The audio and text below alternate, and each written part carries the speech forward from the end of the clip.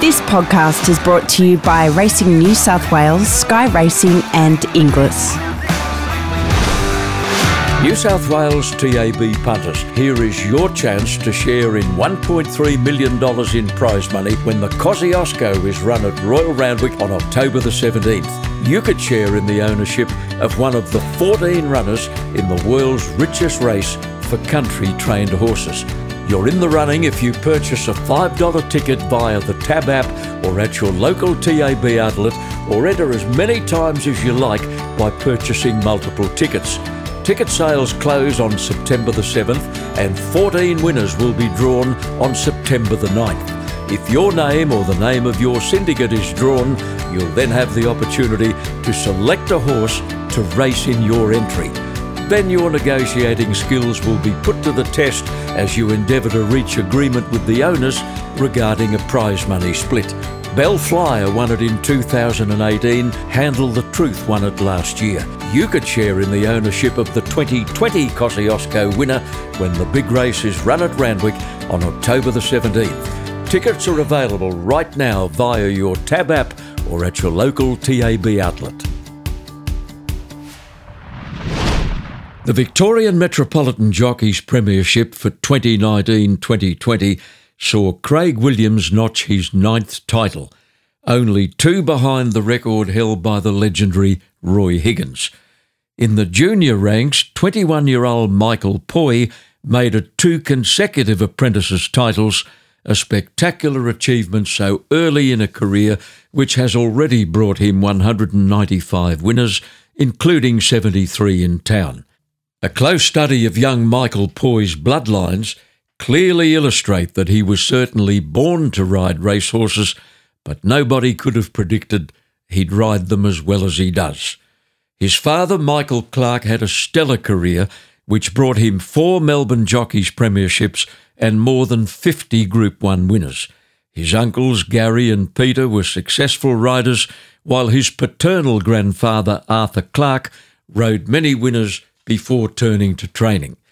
His late mother, Janelle, was a daughter of successful jockey Les Poy and a niece of Carmen Poy, who was to marry former jockey and trainer Mick Hood. Their son, Michael Jr., also rode successfully in Sydney. For the first 12 months of his apprenticeship to Stuart Webb at Caulfield, Michael didn't sit on a horse. It was nothing but the constant grind of mucking boxes, filling water buckets, mixing feeds and dressing horses, but he did learn how to remove a shoe and tack it back on again, and several other things that not all apprentices get to do.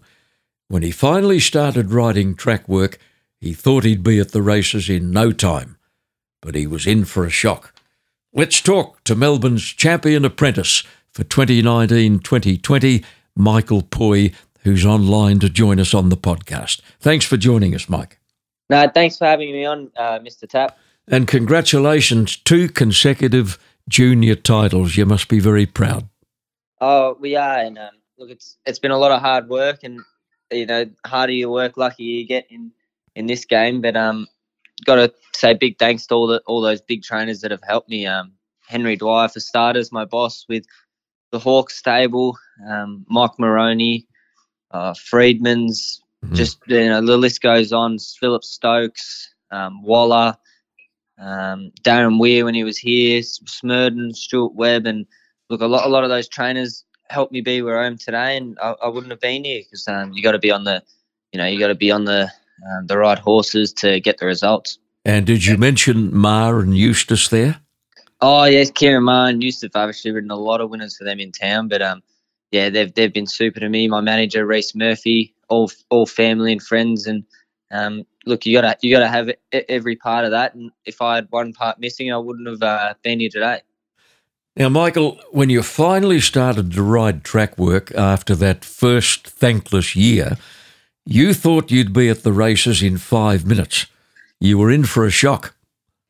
I did. It started off with I was going down to Shane Stockdale's on my school holidays, and I'd lived down there with him. And what a fantastic family they are with Hayley and Sophie, and all the Stockdales are real fantastic. And I would stay down there on the school holidays, and Shane would get me working. He'd start at 2 a.m. in the morning and work right through the day, really. He'd take his racehorses to the track and then go back home and do the breakers. And it'd be a real long day for me. But that's where I did start. And honest to God, I went down there and I couldn't put a head collar on.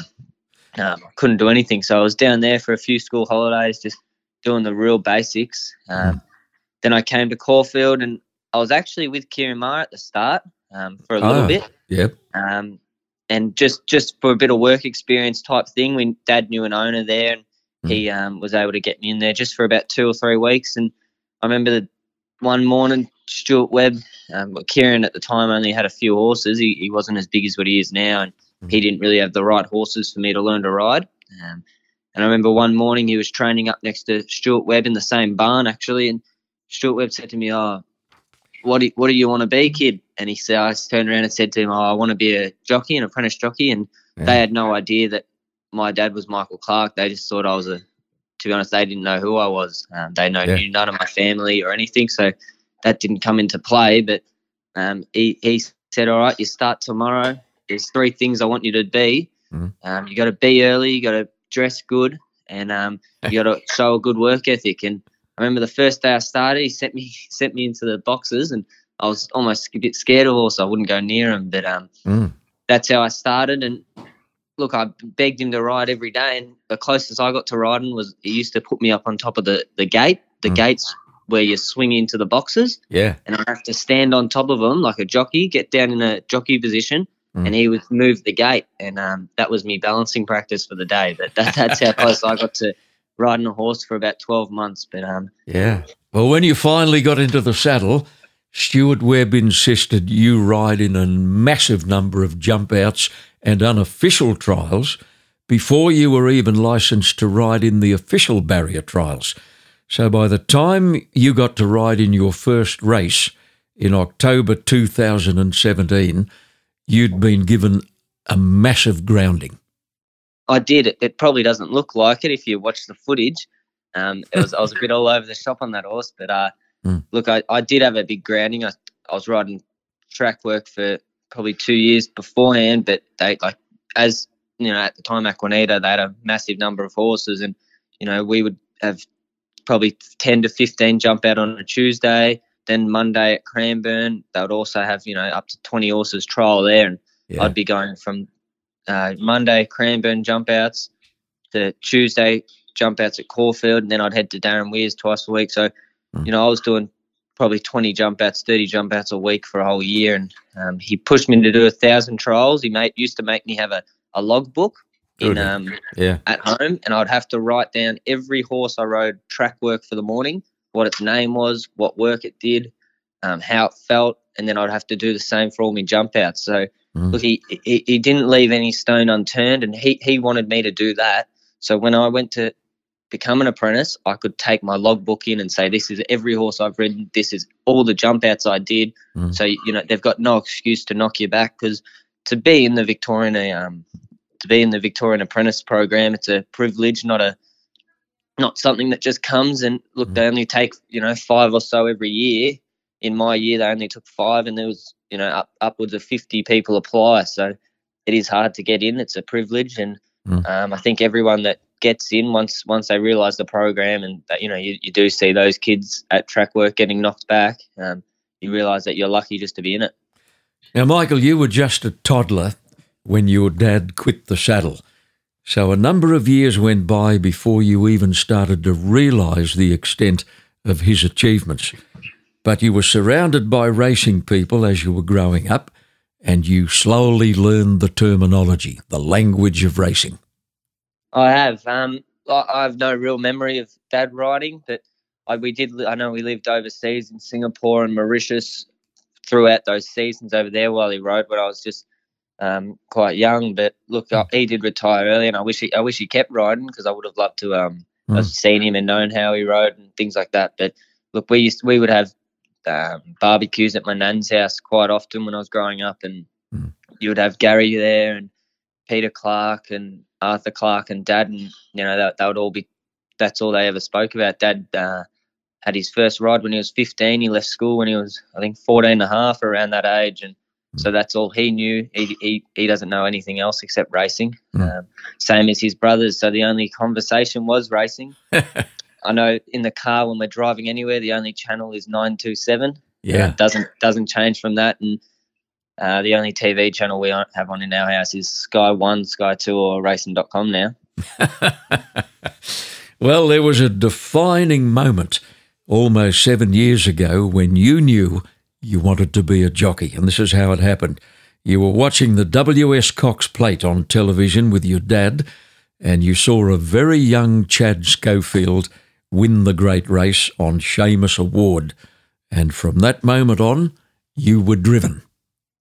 I was. I always was interested in horse racing, but that kind of flicked the switch a little bit. After that, I ended up going down to Shane Stockdale's shortly after. But yeah, I did see him win the Cox Plate, and I think it carried 48.5 kilos. And I remember we were at the Bentley Club at the time, just around the corner from our house, and I went down into the gym. They've got a gym now, and I weighed myself, and I was 47.5 kilos. And I come back up, and I told me Dad, I could have ridden that, and that kind of turned the switch. But yeah, look, it probably did. It flicked the switch a little bit. I was always on the border of picking which way do I go. Do I stay at school, or do I, throw that away and give this 100%? And that was a bit of the turning moment. And Chad, of course, is still going well in Hong Kong, and his father, Glyn Schofield, rode a winner at Randwick on Saturday. Now, your mum, Michael, Janelle, was absolutely horrified when you started making noises about leaving school. She was. I attended St. James College in East Bentley, and what a fantastic school that was to me. But my mum wanted me to finish year 11 and 12 and go to St. Bede's. But my dad had different plans.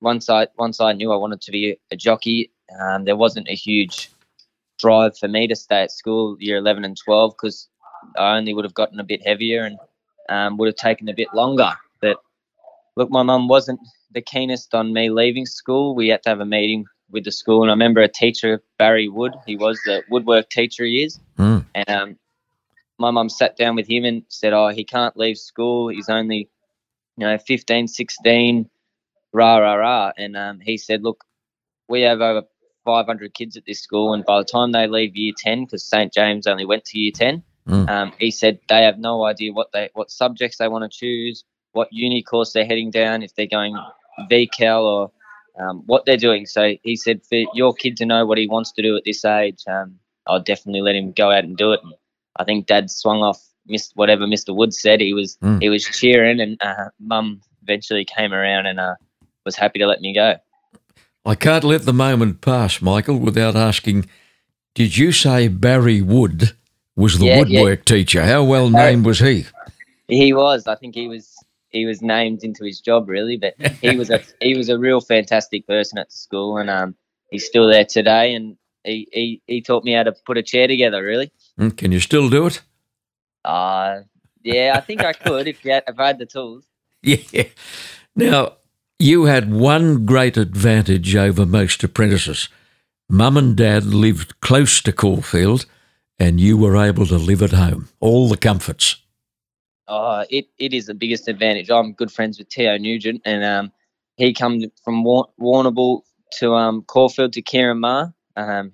He went to Ireland actually for a year of riding, but look, he lived in the stables there, and he had a little place called The Office, we used to call it, and look, it just would have been a lot harder. Not so much the setup. Kieran had him in a nice room, and he had all the facilities there, but just the difference from being away from your family, and I had my mum and dad, and it just would have made it a lot easier where he was on by himself, but he used to come around to my house most nights, and look, he was always invited here, and he used to come over, and look, I think if I was in his position, I would have loved to have someone like me to do what we did for him.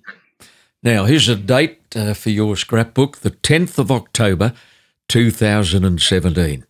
It's a 3-year-old maiden over 1,000 metres at Mornington, and Robert Smurden decides to put you on a pretty speedy little horse he was training at the time. It was your first ride in a race, and it was the horse's first start in a race. Nobody knew how good that horse would be one day. Oh, I think Robert might have had a good idea. I remember Stuart Webby, he told me you're going to have your first ride on Thursday, but they wouldn't tell me who it was. They wouldn't, and they didn't put me down on the horse until very late. So what happened is Stuart Webb organised for me to go ride track work the Wednesday morning at Mornington. He called up Tony Noonan and Dan Williams, who was foreman there and had one in work in his own name there. He organised me to go have a ride around the track. So I had a canter around, and Dad came with me that morning on the Wednesday morning, and we had a walk around the track and did all that. But look, it didn't matter on the day. I was going flat out I drew barrier 7 over 1,000 metres there, and I think I nearly stayed 7 wide, but lucky the horse was as good as it was. Now, we've told them everything but the horse's name, Michael. Yeah, the horse was Nature Strip. Oh, good. It just got, I saw the other day, it just got rated the fastest sprinter in the world, or the best sprinter in the world. And will probably start favourite in the Everest in October. And I'll be cheering it on. I love watching it race. It's a privilege to say I was able to ride it its first start, but that's just a credit to Stuart Webb and Robert Smurd, and that shows how, not the normal boss would put him on a first starter like that. I know Theo Nugent went and rode one for his boss at Cassidy, its first start. And I remember Stuart and Robert, they didn't want to send me to Cassidy or somewhere far away because they all wanted to get down there and watch it. They were either going Cranbourne or Mornington at the time, and they chose Mornington because it's only, that 40 minutes away from Caulfield. And I remember the day they only had, I think, 2 runners, and they sent all 3 trucks down and all 2 floats down filled with people from all the stable. All the stable members were there, and they all had the afternoon off. Yeah. And all there to give you a cheer. Yeah, they were, because it was 2 years before I started riding, so I knew everyone very well in the stable. And the normal boss doesn't really do that for their apprentice. Robert gave everyone the afternoon off and said, "Look, we're going to go watch him ride," and they all floated up there and watched me ride. I remember that they put my nickname was Pup in the stables. It still is, and they actually wrote that on the horse. So it was a big moment for me, and I think it was it was about $2 into $1.40, and it was a bit of a market mover for me first ride. Now, Michael, you tell me it wasn't a pretty ride. No, it wasn't. I remember I come out from 7, probably half a length slow, and Robert, I remember in the mounting yard, Robert said, "Look, don't worry about this. Just have fun. Just do what you do in the jump outs."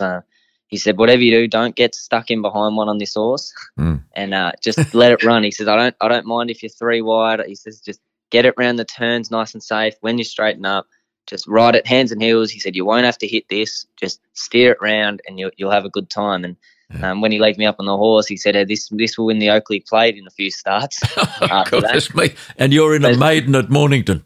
I was in a maiden at Mornington, but look, it wasn't the prettiest of rides, but I don't think any first apprentice having their first ride is pretty. But look, it was a big step up from the jump outs, and I probably learned as much as I could from the jump outs, because Robert Smurden and Stuart Webb's jump outs, they never really went under the throttle in the jump outs.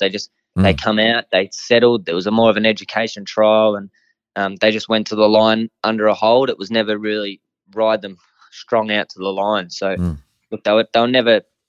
You kind of can only learn so much from the jump outs and trials you do. But look, it was a big step going on the races. But look, I had to take it at some time, and it was good enough for them to put me on a horse like that. Now, Michael, just over 2 years ago, this is how far you came in a short time. You were thrilled to represent your country in the Longines Pre-Future Racing Stars series at Chantilly Racecourse near Paris on French Oaks Day, and you followed in the footsteps of Patrick Maloney, Jessica Payne, Bo Mertens, Talia Hope and Lockie King. Now, what was the format? It was 2 races in one day, wasn't it? I only had the one ride. What a fantastic experience that was. It was at Chantilly, which would be probably the most picturesque track in the world. Yeah, beautiful. I sat aside Frankie Dettori, Jamie Spencer, Ryan Moore, some real idle jockeys over in Ascot and Newmarket type area. But look, what a fantastic trip the race in Victoria do for our apprentices. You don't see the Sydney Apprentice School doing this, or all the other apprentice schools.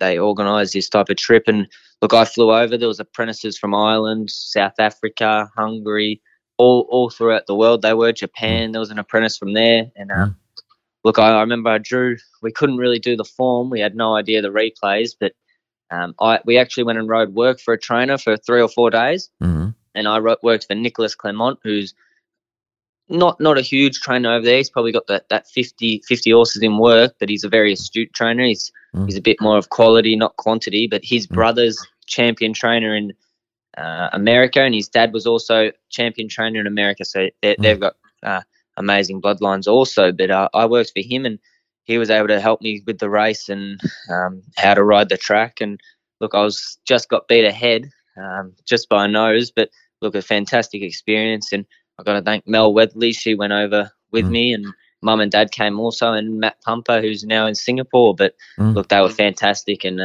what a fantastic trip that is for all the apprentices. And look, if you ever get the opportunity as an apprentice in Melbourne to go, definitely take it, because it is once in a lifetime. Well, Thomas Stockdale represented last year, and of course this year it didn't happen.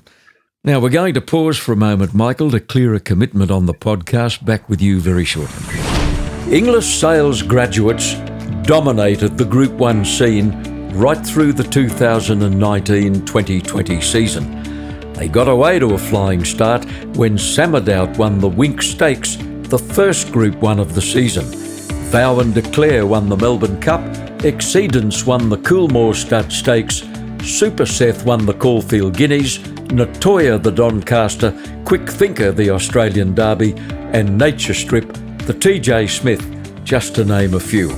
In total, Australia's leading thoroughbred auctioneers provided 22 individual Group 1 winners. They had the biggest number of stakes winners, who won the biggest number of races. Inglis sold the highest number of 3-year-old Group 1 winning colts and the highest number of stakes winning fillies and mares. Won't be long now, and the Group 1 round starts all over again with the Wink Stakes at Randwick on August the 22nd. You can bet the Inglis graduates will be right in the thick of the action again in the new racing season. Well, not long after your trip to Chantilly in Paris, your first Metropolitan winner came up at Ballarat on Cup Day, which was actually classed as a city meeting, and you won an open sprint on a very popular horse, Jungle Edge. It was a soft 7 track. He'd fancy that. He was. He's been a really good horse to me. Mick Bell and all the owners, they're fantastic. I remember I got the call for the ride, and it was on a Saturday at Ballarat, and I was a little bit excited because the horse was in the market, and we all know I knew the horse very well. Everyone does, and the rain came just enough for him. I remember Mick Bell told me, just easy ride, mate. Go to the front, stick to the rail, and if you win, you win, and if you don't, you don't. He wasn't too worried. But look, the horse is a tough horse. He's been good to me throughout my career, and I was able to get the money on that day. It's well documented, Michael, that Caulfield is going to close as a training centre in 2 or 3 years, and I think some of the Caulfield trainers are already looking at relocating, and one of them is your master, Henry Dwyer. I hear he's going to Ballarat. When will that happen? He's already started the move. He's moved a few of the horses, or most of the horses, I'd say, but he's got a fantastic setup at St Leonard's. He's going to have a fantastic setup at Ballarat. There's still a bit of building going on, but I think Ballarat could be the place to be. It's got the uphill track. They've just put in that synthetic racing track there, so it's going to be a very popular track with the grass and the synthetic. They'll be doing a lot of racing there. Yep. And he's still got the setup at Caulfield, and I think he might hold that until it closes. Caulfield's a very good place for 2-year-olds because there's a lot going on. There's a lot of horses, and you rarely find, those 2-year-old races are mostly won out of Caulfield and Flemington trainers. But, as a trainer, he's got every aspect covered. He works them on the beach at St Leonard's near Geelong. He's got the uphill track at Ballarat, and he's got for the 2-year-olds, the setup at Caulfield. Now, you've still got 18 months to go on your apprenticeship, so you'll stay at Caulfield, I presume. Yeah, I've got a little bit of time. I've only got, I think, 7 Metropolitan winners left to go on my claim. So, right. I'll probably attend Caulfield and look after outride McClaim. I'll become a senior jockey and start the battle from there. Mm. Well, Craig Williams and Damien Oliver have been your role models to date, and it was Craig Williams who gave you a surprise gift last year, and he delivered it personally. He did. He dropped off a mechanical horse when I first started riding, and he always drops off gear and neck straps, and he's always in the jockey room giving out gloves and goggles and little things like that. He's a generous person. I know since this COVID-19 started, the race clubs have stopped supplying food due to health, touching the food and everyone putting their hands in it. So he actually brings a big shopping bag of food. Like he'll bring 2-minute noodles or a packet of biscuits, and he brings that for everyone, and he puts it out on the table. So that's the type of person he is. And Damien Oliver as a rider, you couldn't get a better CV than him. There's not one Group 1. I don't think he's won in Australia, but he's probably the all-round best. But look, Craig Williams, he's just one of the nicest people in the jockeys room, and he'll do whatever he can to help a young apprentice. Let's brush through some of the nice horses who've helped you to win 2 Melbourne premierships. Now, Steel Prince, we'll start with, the imported horse. He's been good for you. You've had 3 rides for 3 wins on Steel Prince at Hillside, Caulfield and Flemington. I think Anthony Friedman has had him all along. He has. He was a Darren Weir horse. I remember I rode him first up at Sandown Hillside over 1,800, and he was a bit of a roughie that day. He was about 13-1. And I watched his trials. He led up 2 trials at Balnarring over 1,000 metres, which were pretty impressive. He showed a bit of speed for a stayer. And I don't think they gave him a huge amount of hope, but look, he was able to jump, just sit off the speed, and he only won by a nose that day, which, first up, he was probably just needed to run a little bit, but he got there in the end, and I was able to keep aboard him. There's some fantastic owners in him who have stuck by me, and from there, the horse went to Mornington, won again. Then I got back on him at Caulfield. He was about $1.80 favourite. I was pretty nervous, and he won by about 6 lengths that day. Needn't have been nervous. Pardon? You needn't have been nervous. 6 lengths. Yeah, I didn't need to be nervous. That was over 2,400. Then I went to Flemington and rode him over the 2,400, and he didn't draw the nicest of gates there. We ended up just settling outside the leader, and he pulled a bit that day, but he still won by about a head. And he went on from there. I got taken off him. He went on to the race that gives you a run into the Melbourne Cup. I believe it's the Andrew Ramson. Damien Oliver gave him a ride there. He just beat Surprise Baby a nose, and he went on to the Melbourne Cup with a lightweight, and Brett Preble rode him. Yeah, and he ran a good race in the Melbourne Cup. He finished 9th, but he was only 2 lengths from the winner, and he hasn't raced since, Mike. What's happened to him? I'm not quite sure. I'm not quite sure where he's been, but look, he'll probably be from, I'd say if he's all right, he'll be for a Melbourne Cup prep again. You were very sad when a horse called Rupture broke down. You had 1 ride for 1 win on Rupture in the Werribee Cup for trainer Paul Pruska.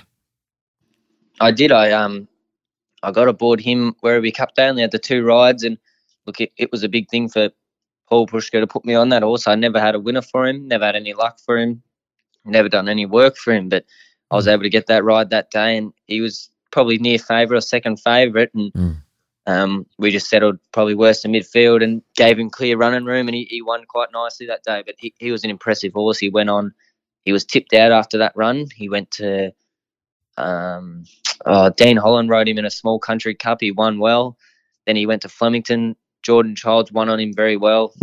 And then the next start, he sadly went amiss. But look, if I could have ever got back on him, he would have been a nice horse for me. You won 3 city races on a horse called Miramar for Mike Moroney. Yeah, Miramar's been a really good horse to me, always honest. And a lot of Mike Moroney's horses are honest. He keeps them in that same vein of form. They never really tail off, but they're always fit. And Miramar's been a fantastic horse to me. I won him twice down the straight, I believe, and he's been good to me. Another Moroney horse to give you a helping hand in your first premiership quest was Milwaukee. I think you won a couple of races on him down the historic Flemington Straight. Yeah. Milwaukee was a good horse. I got on him when I was probably claiming 3 kilos, and Still to this day, he always runs good races. He's tough, honest. He loves that straight track. And I did have one on. I've ridden him once at Ballarat also, but he didn't really handle the bend there. He likes that straight run at Flemington. Mike Moroney's been a great supporter. He has, same as Rupert Lee and all those big owners.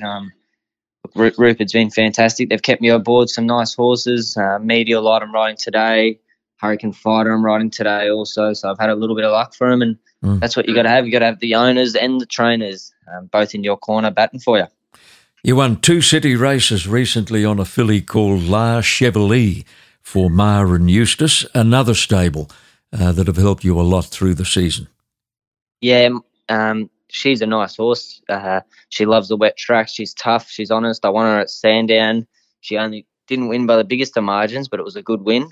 Then I went to Flemington and won on her also there, and then rode her at Moonee Valley prior after that, and things didn't pan out, and she just probably had enough of racing by then. She got tipped out into the paddock, but she's been a good horse for me, and same as Ma and Eustace. They've been big supporters. I've ridden a lot of winners for them, and you only got to look through their their strike rate and runners. I think they won the state title this year and just finished off behind them in the Metropolitan title off the Hayes camp. But correct. Yeah, I've had a lot of luck with the Eustace and Ma team.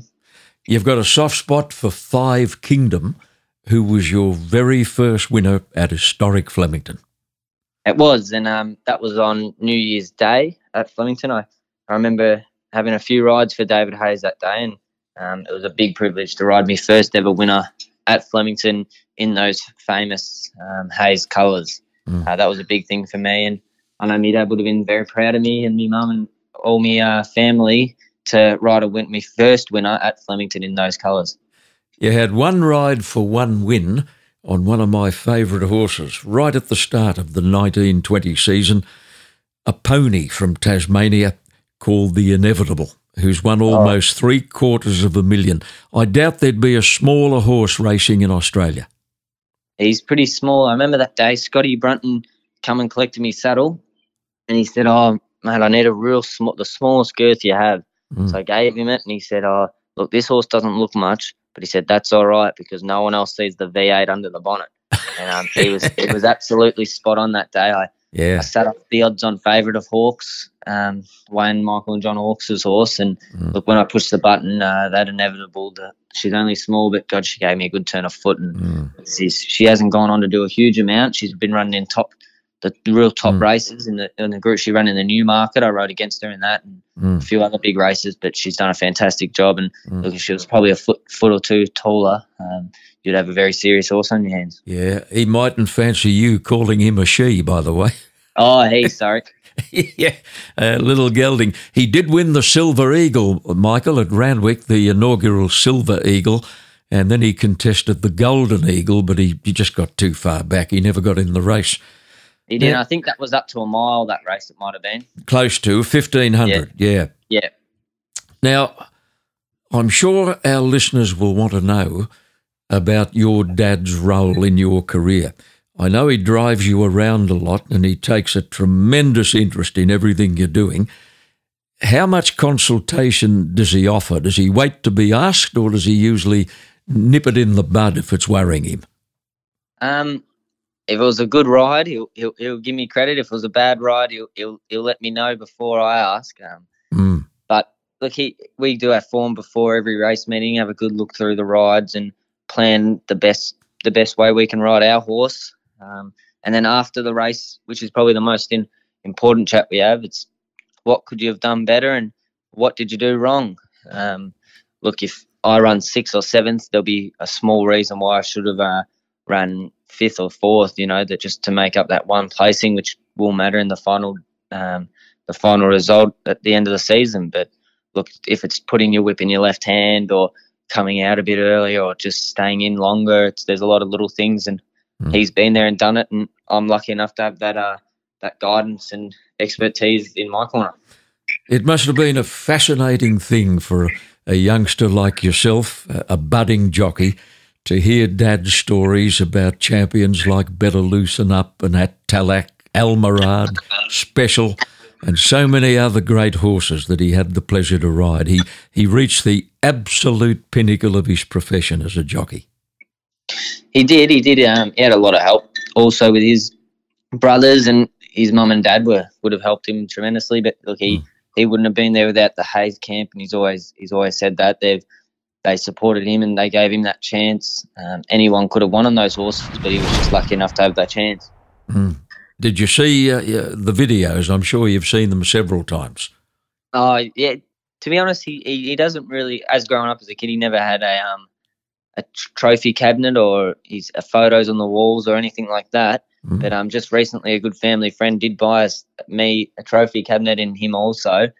His trophy cabinet's probably worth upwards of 10 million, and mine's only worth about 100,000. But look, we did watch a lot of replays of him riding, but he mostly wants me to watch a lot of his idols back then, the Mick Dittman and the Darren Gauchis and their rides. And he's got a good memory. He remembers all the races and what happened and what he could have done better. But we do watch a few of his replays when they come on racing.com. Specials on there a little bit, and same as Better Loosen Up, Battalac, El Malad, they all pop up on racing.com every now and then. And I think the late Roy Higgins was your dad's absolute idol. Oh, yeah, I think he was everyone's. I never got the privilege to meet him at all, but look, the way everyone says, they say he was a fantastic person, and he was, a bit like the not the Tiger Woods, but the Michael Jordan or something like that of the racing. Yes. Well, you and Dad are currently coming to terms with the loss of your mum as recently as March of this year. You've been very good for one another, and you've had tremendous support, haven't you, from a small group of friends? I have. Look, it was the hardest thing I've had to deal in my life, same as probably Dad.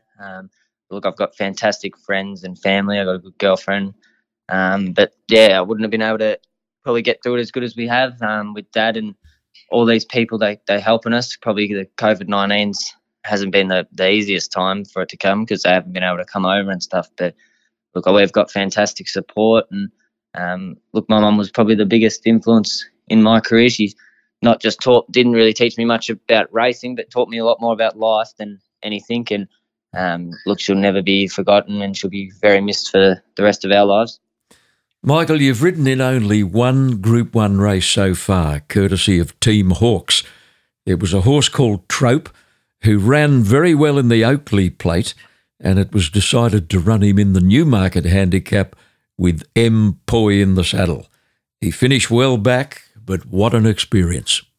That was a huge experience, probably one of the most prestigious races, the sprint races in Australia. I remember the horse was an outsider. I wasn't too nervous because I had a lot to do with the Hawkes stable. I'd never seen the horse before, but when I saw him in the meandering yard, he was a dashing boy. He looked the part, but he probably was just a bit full of himself. He was still a colt. But as you do try to keep them as long as you can, because if they happen to run top three or win a race like that, they're worth a huge amount of money. But look, what a privilege that Wayne, Michael and John Hawkes gave me that day. I'll never forget it. I've actually got the saddle blanket from the race. They gave me the saddle blanket Flemington as my first Group 1, and I've got that sitting on my mechanical horse that Craig gave me. Good on you. I've seen a photo, actually. It looks good. Yeah. Many people remain curious about Michael Clark's son riding under the name of Michael Poi. Now, your dad told me in a recent interview that it was a decision reached by the whole family, and he says he gave it his total blessing. Yeah, I think it was mainly because my mum was the last line of Pois, and look, they were a big family back in the day, and they started in Chilton, a small town outside Albury, and then there's a few, they went to Albury and up towards Sydney way. But my mum had a sister, which was Carmen Poi, and she married on and become a Bennett, and so my mum was the last Poi, and if I wasn't a Poi, the name would have been finished. And my dad's got two brothers. They're both Clarks. They've both got sons who are Clarks. My dad's got two other sons that are Clarks, and also grandchildren that is a Riley Clark. So there's a lot of Clarks around, but there's not many Pois left. So my mum wanted me to continue that name, and Dad was fine with that, and that's how it really was. You mentioned your half-brother there. I think his name is James. he rode a few winners too, James Clark. Yeah, James was apprentice in Melbourne. I believe he's at Tony Vazel's for a while and around the Caulfield area, and he moved up to Queensland, Gold Coast. But he got too heavy and suffered a few falls. But look, Dad's always said, I was a bit young still then, but Dad always said he had a lot of ability, but the weight and injuries probably got to him, and it's a grueling life. It's not easy. It's track work in the mornings, trials after that, races, then come home and start all again at 4 a.m. and have half a glass of water and some fresh air for dinner. But he's a bit bigger frame than me, so he had it a bit harder. Yep. Well, apart from 2 junior apprentices premierships, you've also picked up a couple of prestigious awards along the way, the Rising Stars and the Darren Gauci. I think the Gauci Award is judged by the media. Yeah, it's a media voted based. So they give out 1, 2, 3, 4, 5, 6, 7, 8 on the rides or how many races there are on a Saturday, and if they think yours was the best ride on the day, they'll give you 8 points. If they think it was the worst winning ride, they'll give you 1 point, I guess. But look, I've got a few little trophies in my cabinet. But yeah, they're probably the biggest ones of my career so far. You're only 6 or 7 wins away from losing your Metropolitan claim, and I know you're a little worried about the likely effects, because you've then got to compete on equal terms against an army of outstanding jockeys in Victoria. Michael, your dad tells me that you've always had a great work ethic. You're going to need it now more than ever. We will. We sure will. You have the likes of, I was looking yesterday, the Donald races, and you have Ben Allen and some serious jockeys heading there to Donald on a Saturday.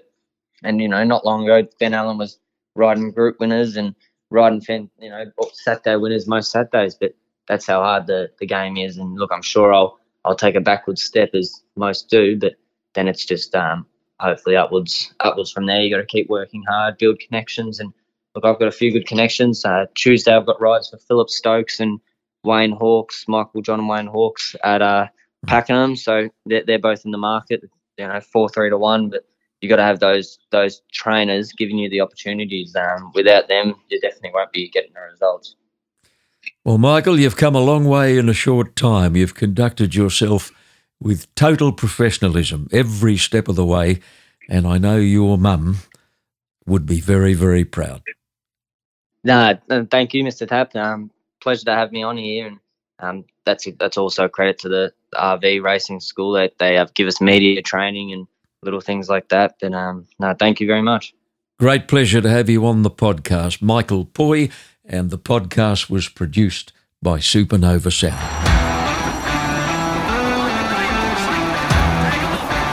This podcast is brought to you by Racing New South Wales, Sky Racing and Inglis.